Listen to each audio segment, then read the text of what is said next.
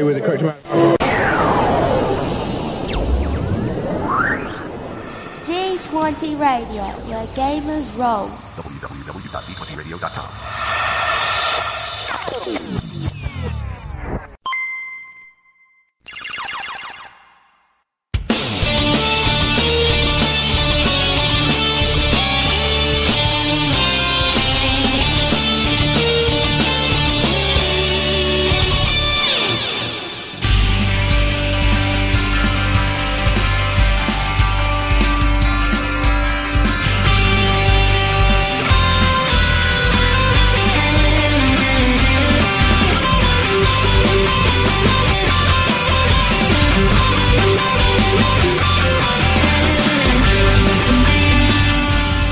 Broadcasting from Sunny Shore City, you're listening to The Underground Radio, bringing you all of the very best Pokemon news and views this side of Twist Mountain. I'm Natil. And I'm Sam. For today's broadcast, we'll be updating your brain with Pokemon news, taking a stroll down Join Avenue, and spotlighting one of the ancient fossil Pokemon. So sit back, relax, and give your Radio Rotome what it wants. Well, Sam, we've had kind of an awesome week in Pokemon this week. Yeah, we have. Starting off, I think the one thing that you and I both want to talk about is the Elite Four tournament. Indeed. It was so much fun. It was. We didn't have nearly as many participants as we usually do, but it was still pretty fun nonetheless. There were a lot of talented people there. Yeah, and our two new Elite Four members, Devin and Mac, did a very good job. They both had really solid teams set up. Mac was running a steel team, and Devin was running a fighting team. And Mac went 4-1, and Devin went 3-2, so they both did very well. I was kind of surprised that Devin went 3-2, because fighting you don't normally consider to be all that strong of a type, really, but especially for a monotype team, they make a great addition to lots of teams, but doing fighting monotype is usually pretty limiting. Mm-hmm. But yeah, he did it pretty well. He was talking about maybe doing another team next month, and I encouraged him to breed up some Pokemon that would be a little. He got a lot of his Pokemon off the GTS, and, I'm sure it was for breeding purposes and that sort of thing, and I was just like, you know what, it would be really awesome if you could breed up a bunch of those Pokemon, too, so then you could get some more of the egg moves in there that those Pokemon would not have. Definitely. You actually got to face two of our opponents. We only had 5 participants in this particular tournament, and 2 of them made it to the champion stage. Yes, they did. They were Alex Severson and Jonathan Boyle, and both of those guys did pretty well. The fight against Alex was a whole lot closer than the one against John, even though it still came down to, I think, 2-0 in the very end in my favor. But the Pokemon that really saved me in those tournaments was Melodic. Melodic was able to wall a lot of people very, very well, and I was a little intimidated by Alex's team because I had a Politoed on my team, and I noticed that he had a Floatzel, and it most likely had Swift Swim, and I could never bring the Politoed out, because if I did, it would spell pretty much instant doom for most of my team.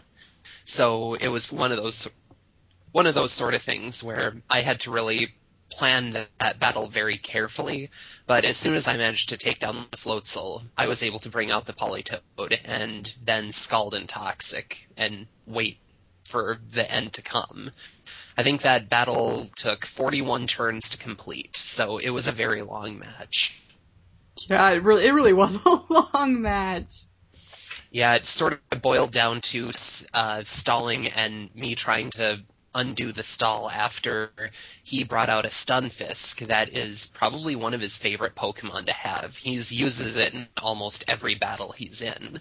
And, Gonna Hate is a bad opponent to fight. I mean, he is very tough to kill. So It is very, very true. I had a couple of really good battles. The one that I had against Alex went very poorly in my favor because I was running my electric team. And running my electric team, I always run my Polytoad, and I opened with him. So I opened with Polytoad, and I was like, yeah, this is awesome. And then Floatzel came and just wrecked my day. Well, that Floatzel is a very, very powerful Pokemon by itself, too. And if you had Swift Swim in there, it's a tough Pokemon to really counter. And, you know, I knew that he would have some Rain Dancers on his team, so I managed to take out his first Rain Dancer right away on turn 1, because I just Draco Meteored with Hydreigon, and that ended that right there. I think it was his Luminion. And the other one managed to get off a Rain Dance, but I had brought in my Haxorus on it, and I think I had a Dragon Dance under my belt, and then I proceeded to use X-Scissor on his Ludicolo, and that ended very poorly for the Ludicolo. And yeah, it's one of his very few weaknesses is Bug-type attacks, and Alex did not expect me to have a Bug-type attack on my Haxorus, so I just proceeded to devour it alive, and that was that. Awesome. The only other thing I've really been up to this particular week is starting my breeding for my new rock-type team. Kind of a radical departure from a flying-type team, isn't it? I know. I caught rock fever. I'm the new Brock. I am officially female Brock, and I am really, really excited about it. I don't know what happened. Like, I was genuinely really excited about this whole flying team because flying Pokemon, like, flying is kind of a really awesome secondary type, so I had a ton of options available to me with the flying type, and I was like, oh yeah, this is gonna be sweet!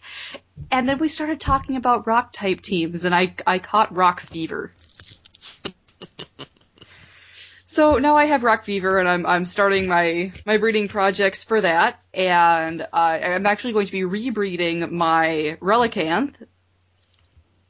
Okay. So I will not be using Athol, but I will be using Athol times 2.0. Yes, Athol times 20. It's gonna be pretty sweet. I'm also looking at breeding an Archeops and an Armaldo and a Tyranitar. Tyrannitars are nice. Yep, I don't have one yet. I do not have a Sandstream Tyranitar. I've never built a sand team before, so this whole thing is very new to me, and I'm pretty darn excited about it. Well, if you want one, I also have a Sandstream is its normal ability, but I do have a Larvitar with Stealth Rock on it if you would be interested in one of those, so... I do believe I would be. Well, there you go. Problem solved. So that's what I've been up to. What have you been up to? Well, I beat Black 2. Did you? Yes, I did. How exciting. It was a very climactic battle at the end. I mean, the champion had a team that, you know, I sort of knew what was coming because I had watched a video on YouTube about champions music, and of course I saw the Black 2 champion there because it was all the champions music. So I sort of knew what was coming, but I had brought in a full team of EV-trained Pokemon, and even though I had the massive stat advantage there, she still managed to take down, you know, 3 of my EV-trained Pokemon. And that was surprising in and of itself, because I've never had a champion do that well against me with EV-trained Pokemon before. That's super intense.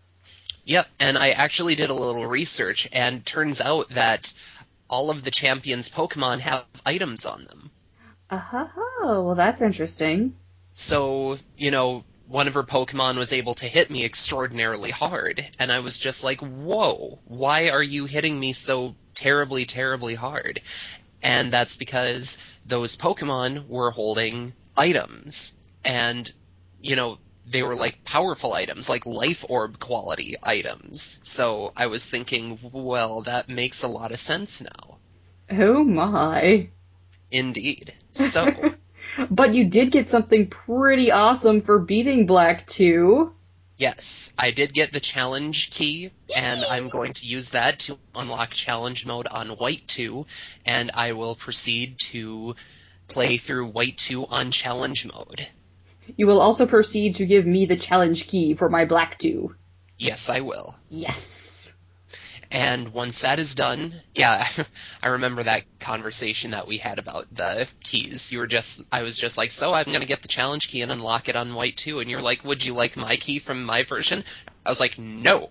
That's right, because at the time I didn't realize that beating White 2 gives you the easy mode key. It's like, yeah. Oh yeah, you've beaten this whole game on this mode, would you like to try it again, but easier? No, turns out I wouldn't. And challenge mode is going to be really fun. I talked to a couple of people who have done it, and from what they've told me, they said that the Pokemon are anywhere up to 5 levels higher. You've got the AI being much smarter, and you've got the Pokemon with much better ability to counter your teams. Like, one person in particular had a triple heal. What's that Pokemon that was the starting point of Walrein? Seal. Yep. Spheal, that's what it was. Anyway, he had a Spheal, or something along that evolutionary line that could triple heal. And he got it out there, and he was triple healing, and then the opponent used Heal Block. Oh no. And that shut him down. And he very nearly lost a number of the gym battles. And he was using a Pokemon team that he had bred and EV trained. So when you get up there at those low levels on challenge mode, it's genuinely a challenge even for EV trained Pokemon. That's really cool.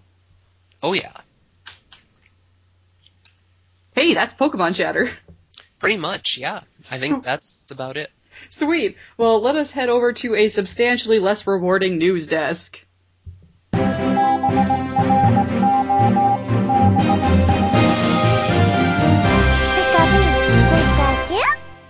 Well, this is a kind of sad and lacking news desk. We only have 2 things to talk about. The first of which is that suggestions for this month's Double Team segment are open. This week, you can send your suggestion picks to the undergroundmailbag@gmail.com, submit them over the D20 Radio Network forums, or send them in a tweet to me at HotPinkJoystick or Sam at AlexielSolarin on Twitter. The other thing that we have, and it's a fairly important one, is that the Boundaries Crossed TCG set, the newest one for Black and White, is going to be releasing in the States on November 8th, 2012. And it's going to be including several of, but not all of the cards from the Japanese Free Shock and Iceburn sets. And I don't think I'm going to pre-order that or get that set right away. No, I don't think so. I'm still sort of trying to play catch-up here on this 2013 season. It seems a little soon to me. Yeah, and, I've already got plans for 3 different decks. I should probably sink the $100 that I might invest in pre-ordering a box of Boundaries Crossed for those decks as opposed to, buying a bunch of whole new cards that I probably won't use. Right? So yeah, those cards are coming, and for people that have been looking forward to some of the specific cards from the Free Shock and Iceburn sets, they're on their way. You will be able to purchase them on November 8th, so before the next episode for us goes live, even. Yep. And hey, that's news. That's news. Okay. Let's go talk about something exciting in the main topic.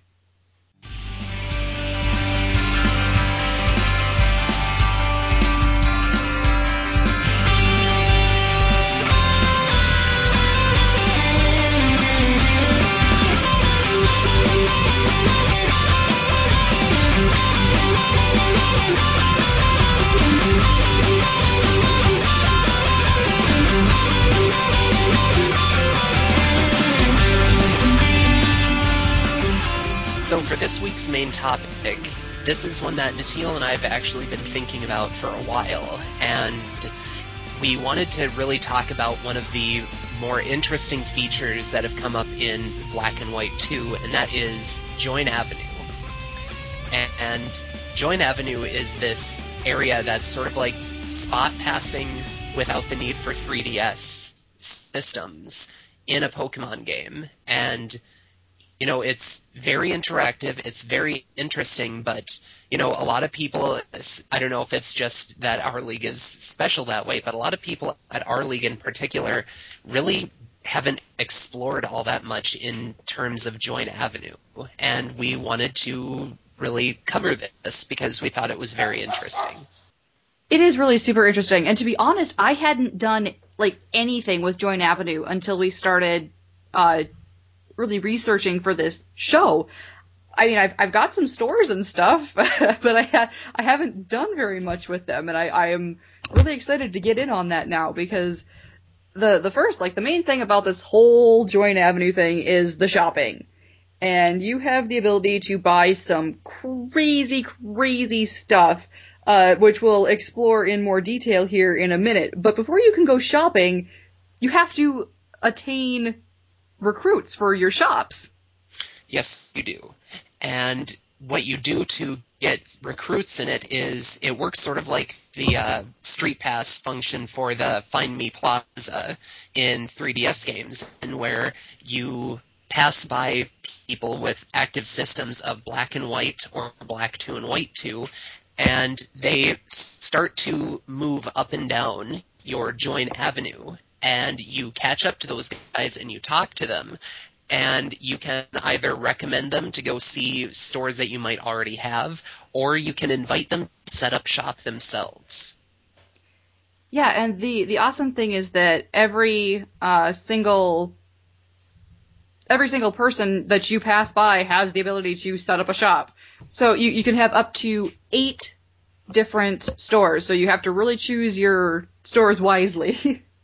Indeed. And then, you know, depending on who you're getting, there's some variance in the way that these people will set up shops, and it's sort of got a random element to it. It's all about your player's ID number. And the type of version that you have. What you've got here is a setup where the type of store that will open, whether it's a dojo or a diner or a lottery corners, anything like that, is determined by your ID number, and that will never change. And the type of merchandise that your store will offer is also limited to what version they have. And you can have different merchandise among different dojos over Black 2, White 2, Black and White. And they all offer something slightly different between the two of them. You'll have, like, one store is able to offer you the special defense bonus plus, like, level 8, and the other store will be able to offer the special attack bonus level 16, and, you know, it's just very, very random. They variated it a lot, so you really have to strategize to figure out which kind of stores you want and to find which kind of merchandise that you need. So there are several different types of stores available to you, and the different types of stores that you can get are a beauty salon, which sells items that raise the happiness of Pokemon, a cafe, which sells food that increase a Pokemon's stats or level, a dojo, which increases the stats or level of a Pokemon by training them, a florist, which sells various types of berries, a raffle shop, which provides the chance to win items, even Master Balls, a market, which sells various sets of items like potions and moo milk, a nursery that sells items that aid in the hatching of eggs, and an antique shop that sells a random selection of items including evolutionary stones. Now, when you have your avenue by itself, every time that you recommend people to go see your stores, they will give it a certain amount of points based on how much they enjoy the store. And those points that they get not only contribute to the overall, popularity of the individual store, but also to the join avenue. And by recommending these stores to your Street Pass players, as you've probably guessed by now, your overall avenue score goes up and more options become available. You can't get your nursery stores, for example, until your join avenue has reached at least level 15. True story. And then when you hit level 20, there's actually a parade feature that is activated. And, I guess the last, the other levels, 21 to 100, I guess those are okay. You get a Stardust with every new level up and a rare candy every 10 levels. I don't know, I guess for me that's not really much of an incentive to keep leveling up those places, but I mean, if you can keep doing it while you're leveling up your overall stores to try and increase their merchandise, I suppose that's worth it.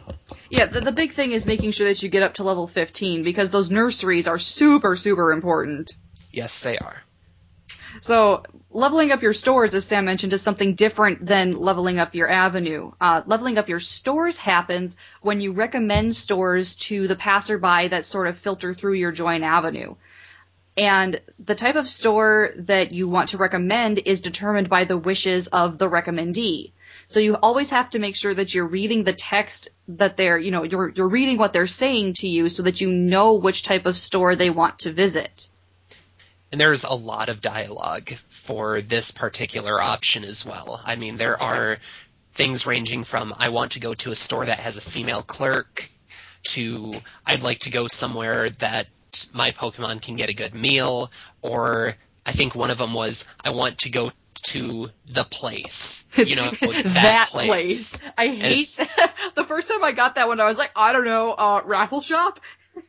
Turns out raffle is the correct choice. I had to try 3 different times to figure that one out, and then I realized that the answers were all in the collector's edition of the strategy guide that I bought, so I felt like, well, okay then. Of course the answers are in the strategy guide, silly Natil. Oh my goodness. So, yeah. You've actually experienced something that I haven't yet, and that is sometimes when you're recommending things to people, you can start a chain. Yes, and that's happened to me a couple of times when I would recommend people to Natil's shop. What happens is I'll recommend them to that store. They'll give, a bonus probably close to like the 150-200 range, and then Natil in the game will turn around and recommend them to the neighbor, which is the person across the street. And he'll move over there, which happens to be Scott's diner he has. And, they'll do some interaction, and then he'll be like, oh, this is really awesome, and give Scott a bunch of points, and then Scott will turn around and recommend him to his neighbor, who I think is Mitch's florist shop. And so you get this chain going where as long as you can keep that going, you can get a lot of bonuses for your join avenue and for your stores. And I think it's entirely random. I'm not entirely sure what the mechanic is behind that, but it's really awesome when it actually happens. That's so cool. There are some differences between versions that we need to talk about, and it's not differences between versions in the way that Pokemon games normally operate. It's not like system-specific Pokemon or things like that we're used to dealing with in Pokemon games. The differences that happen in Join Avenue are based on the version that the person running your shop is from. So if, like, for instance, my dojo in Sam's game is a white 2 character, and that impacts the types of training that I'm offering in his game. And the really, really big differences that are happening mostly happen in the antique shop. Because the antique shop is offering a ton of different rare items, and those items are different depending on what game your shop owner is from. The antique stores actually carry several different types of items. They call them chunk items, stone items, rock items, and box items. The chunk items are the same in both versions, or in all of the versions, but stone, rock, and box items actually differ depending on where your shop owner came from. If your shop owner came from black or black 2, you can end up with the stone items, which would be the Waterstone, Thunderstone, Moonstone, Duskstone, Dawnstone, and the rock items, which would be Helix Fossil, Old Amber, Root Fossil, Armor Fossil, or a Rock Gem. Whereas if your shop owner came from white or white 2, the stone items that you have access to include the Leaf Stone, Firestone, Sunstone, Shiny Stone, or Odd Keystone, and the rock items Dome Fossil, Claw Fossil, Skull Fossil, Cover Fossil, and Plume Fossil. If your shop owner came from black, you can end up with the box items King's Rock, Deep Sea Scale, or Deep Sea Tooth. If your shop owner came from black 2, your box items can include the Reaper Cloth, Magmarizer, or Protector. And similarly, if your shop owner came from white, you can end up with the items from the box item category Metal Coat, Dragon Scale, or Upgrade. And finally, if that shop owner came from white 2, your box items can include the Prism Scale, the Electrizer, or the Dubious Disc. There are a number of benefits for developing the Avenue, and besides the ones that we already spoke about, and those are that's plenty of incentive right there. There are a couple of amazing services, like the chance to train at the dojo. And when you look at the dojo, you notice that a lot of the services there are incredibly expensive. Like simply raising your Pokemon 2 levels in the dojo costs something along the tune of 28,000 Poké-dollars. It's something ridiculously high. But you also could have the option for doing the attack level 64 training, where it increases a Pokemon's attack EVs by 64, which is pretty impressive. It's insanely impressive. And then when you have access to the nurseries, there's something called the Warming Level 5, and that is an item that you get 6 uses out of, and it decreases the amount of steps that eggs need to hatch by the 10,000, is it 10,250? Yes. Yes, 10,250 steps. So it's really expensive, but at the same time, it's extremely useful and speeds up the process of breeding and, at the dojo, EV training by a substantial margin. There are also things we've also mentioned, like chances for winning things like Master Balls. You can get certain medals for participating in Join Avenue activities, and it's something that's fun to do, really, besides just battling and training. Yeah, it is neat, because you do have the option to sort of personalize your avenue. Eventually you can name your Join Avenue if you level it up high enough. You get to choose what your shop owners use as greetings and what they do. It's pretty fun, and it's neat to be able to see, especially if you go to a league event and you have a whole bunch of people that you know at league and you're kind of friends with them, and you get those people to be the ones running your Join Avenue. It's neat. Oh yeah. So that kind of covers up Join Avenue. It's a really neat new function. It's something that it takes some research to understand fully, but once you've got your head wrapped around how it works, it's an extremely useful tool for every single Pokemon trainer. If you have any other questions about specific things about Join Avenue, you can always ask Sam and I in an email to the undergroundmailbag@gmail.com, and we will do our best to find the appropriate answer for you.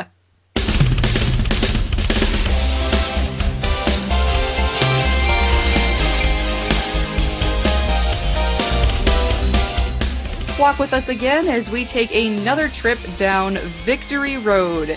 We've got 2 stories to share with you, one for Sam and one for me, and they both sort of revolve around this week's Elite Four Challenge. Indeed.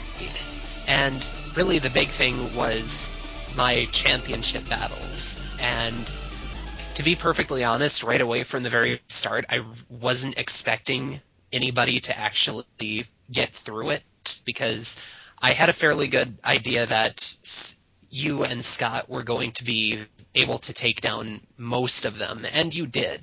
I think you only lost once, and I think Scott maybe lost twice. Yep, he went 3-2. Yes. So I was, I was fairly confident that you guys wouldn't be letting too many people through. Mac and Devin outperformed beyond my expectations. They did so well. Yes. So, kudos to them. But, after I noticed that John was entering, I gave him about a 75% chance of actually getting to me. Alex was kind of interesting because I didn't expect him to really get as far as he did. But he was like the dark horse. Yes, he was. So when I was battling those two, it was interesting enough as it was, but Alex's team was running Rain Dance, and that's not something you normally see in an OU environment. And he didn't have too many OU Pokemon to, that being said, but he was still able to compete head on against, my very, very, very powerful dragon type Pokemon. And I think actually, 3 out of my 6 Pokemon were actually pseudo legendaries. So it was very refreshing to see his probably weird collection of OU and NU Pokemon be able to go up and hold their own against my OU pseudo legendary Pokemon. So, that was an amazing battle. And then I also had my fight against John, and with John I did a little better in terms of not just it sinking into stalling pretty much. And I was able to keep it rather fresh despite the fact that he pretty much knew what my team was from the last tournament we were in. So, it kind of worked a little bit both ways in our favor, but I was still able to pull off some really awesome combinations with, like, my Politoed in particular. Toxic, Protect, Encore, etc., etc. And, of course, that Politoed is just a jerk. And I think, actually, I had the quote of the night that you put on your Twitter, right? That was so awesome. Yes, because John had managed to get off a couple of critical hits on me, and, it was obviously to the massive detriment of my own team. I couldn't really recover with those 2 Pokemon from it. And then I brought in, I think it was Melodic, and I scalded and got a critical hit, took away probably 80% of his HP with 1 Scald, which was surprising. And then I scalded again, and I was just like, well, live by the crit and die by the crit, as they say. And Natil was just like, what did you say? I need to write that down in Twitter. So it was pretty awesome because, like, at that point in time, I was sort of spacing out. I was doing a lot of research on my rock team that I'm building, and I just heard Sam from the side of me go, "Well, you live by the crit, you die by the crit, as they say." And I was like, "No one says that, but you." So yeah, that was pretty sweet. Yeah. My Victory Road story is also from this week's Elite Four Challenge, and it is actually the battle that I had against John. John has become a pretty big competitor for me. I struggle to beat him a lot of times, and when we got into this fight, I was feeling a little bit nervous. I hadn't fought Alex yet, so I was on a good win streak. And I got a little bit terrified because he popped out and he had his Golem out right away and running a electric team. Whenever I see a ground Pokemon, I get a little nervous. And the crazy thing about this Elite Four challenge is that I was running it with a lot of Pokemon, a lot of my electric Pokemon that I don't normally use. I wasn't using Thor, my Electivire, and I was not using Raikaho, one of my Jolteon. I was instead using Amaterasu, who is my secondary Jolteon, who actually runs HP Dragon as opposed to HP Ice. And I was running my Electros, Leviathan.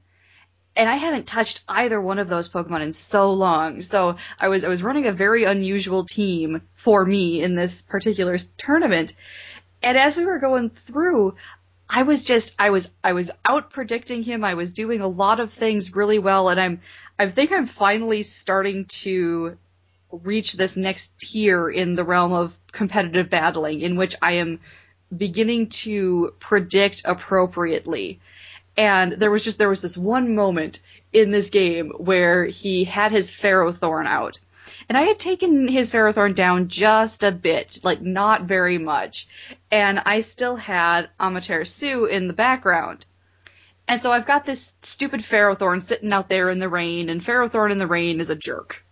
It's true. Turns out it's extremely difficult to deal with. So I pop out Jolteon. And Jolteon takes a Power Whip to the face. And takes it like a champ. And then, well, I was half expecting it to and half not expecting it to, because while Jolteon resists grass-type attacks, it's also fairly weak physically defensively. So Jolteon took this Power Whip to the face like a champ, and then we got to, on the next turn, my Jolteon was holding an Electric Gem. So I got a stab-boosted Thunder from a Jolteon on this Ferrothorn. And it went down like a ton of bricks. Was that a critical hit? Yes. Nice. It was so good, because I was like, this is my one shot at this, because my Politoed with Focus Blast was already gone, and my Alakazam with Focus Blast was already gone. So I was like, this is the biggest, baddest attack that I have. It is the only way that any of this is gonna work. And then it critted, and it was the best. Nice. So I was like, yay! Well, if you have a Victory Road story that you would like to share with us, you should totally send them to us. You could leave them in a thread on the D20 Radio Network forums at d20radionetwork.com/forums, or you could send them in an email to the underground mailbag at gmail.com. What kind of Pokemon are you? How do you do the things you do? Share with me your secrets deep inside. What kind of Pokemon are you? Are you loyal through and through? And do you have a heart that's true? What kind of Pokemon are you? Yeah. This week's Pokemon Spotlight covers number 348, Armaldo. Armaldo is a dual rock and bug-type Pokemon that is revived from the claw fossil. This prehistoric Pokemon is bipedal and amphibious. Its body is covered in thick, armored plates. It has a mostly blue body with yellow accents, a flat head with eyes extending out from the side of its skull. With large claws and a spiked tail, it is a formidable opponent for both prey and predator alike. Armaldo's claws have the power to punch through steel slabs. When bothered, it responds with powerful attacks to those pestering it. To calm itself, it eats. While the Pokemon is amphibious, it lives most of its life on land. Armaldo has had one major appearance in the anime, being featured in an episode called Where's Armaldo? Armaldo has appeared on only 7 TCG cards, none of which are currently tournament legal. Despite being of the bug type, Armaldo is not in the bug-egg group. Armaldo and its pre-evolutionary form are the only Pokemon that can have the ability Swift Swim and are also weak to the water type.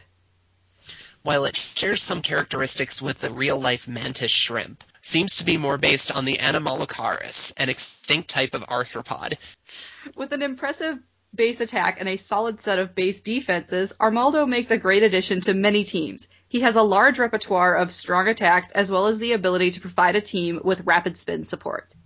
For a full look at video game strategy involving Armaldo, check out Natil's post on the Pokedex Project at pokedexproject.wordpress.com.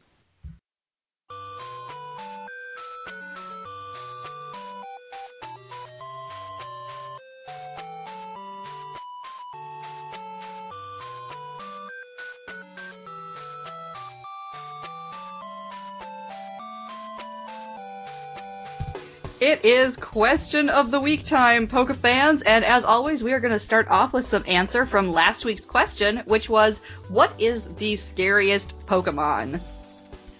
Ben says, Gyarados. I mean, he's an awesome Pokemon, but he's terrifying. I'd never want to actually be around a real one. Emily said, Shedinja for its Pokedex entry.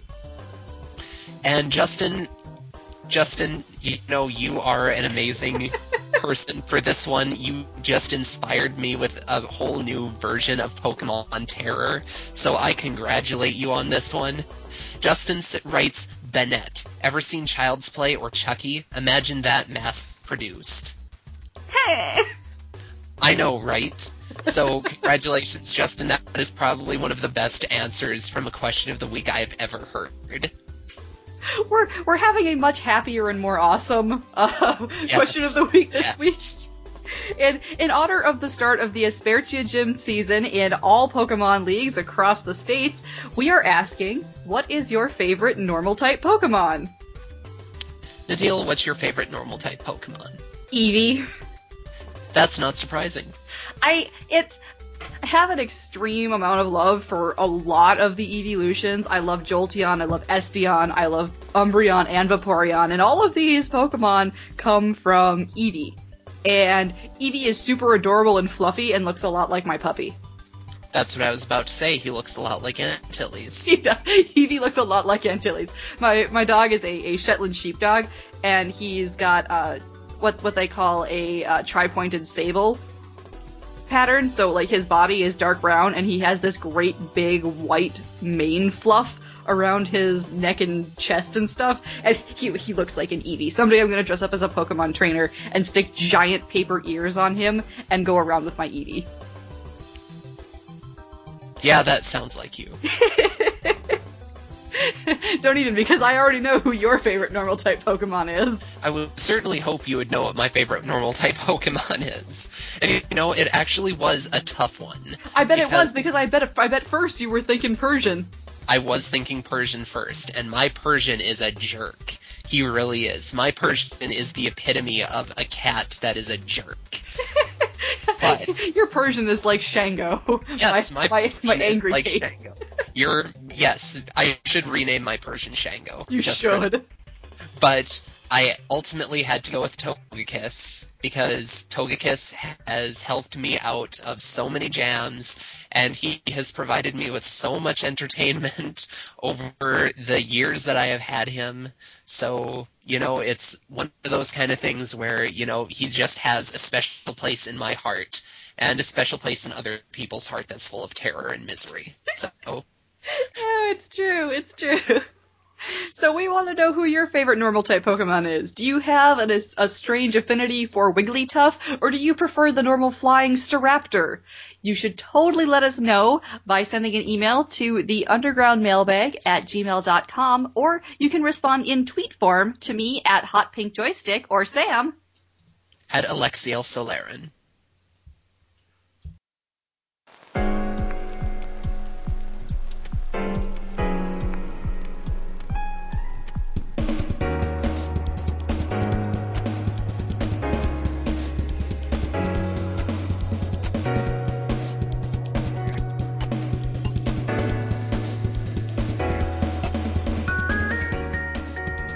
If you enjoyed today's broadcast, you can find back episodes of The Underground on iTunes or at our website, theundergroundpodcast.wordpress.com. Please subscribe to the show via the iTunes Store or directly through the RSS feed on our website. If you like what you hear, leave us a review or a rating on iTunes. And if you have any questions, comments, or suggestions, send them with the nearest delibird to our mailbag. Or you could just email us at theundergroundmailbag@gmail.com. We'd also love to hear your bumpers. Just record an MP3 of yourself telling us that you dig the underground and send it in. We'll play it at the top of the next episode. Also, please join our discussions over on the D20 Radio Network forums at d20radio.com/forums. Please join us again next week when we'll be discussing the third Pokemon movie. So until next time, Pokefans, remember that our secret base is always open to you if you can find it.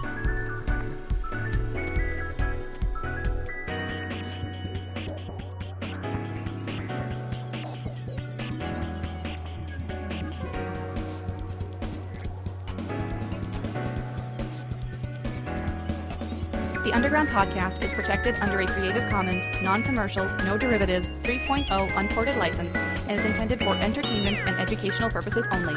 Pokemon is a registered trademark of Nintendo, Game Freak, 4Kids Entertainment, and Wizards of the Coast. Music used in the show comes courtesy of the OC Remix album, The Missing No Tracks. These songs and thousands more can be found at www.ocremix.org. All original audio, textual, graphical, and video content associated with the Underground podcast are the sole copyright intellectual property of Natil Erickson and Samuel Ranke in affiliation with the D20 Radio Network.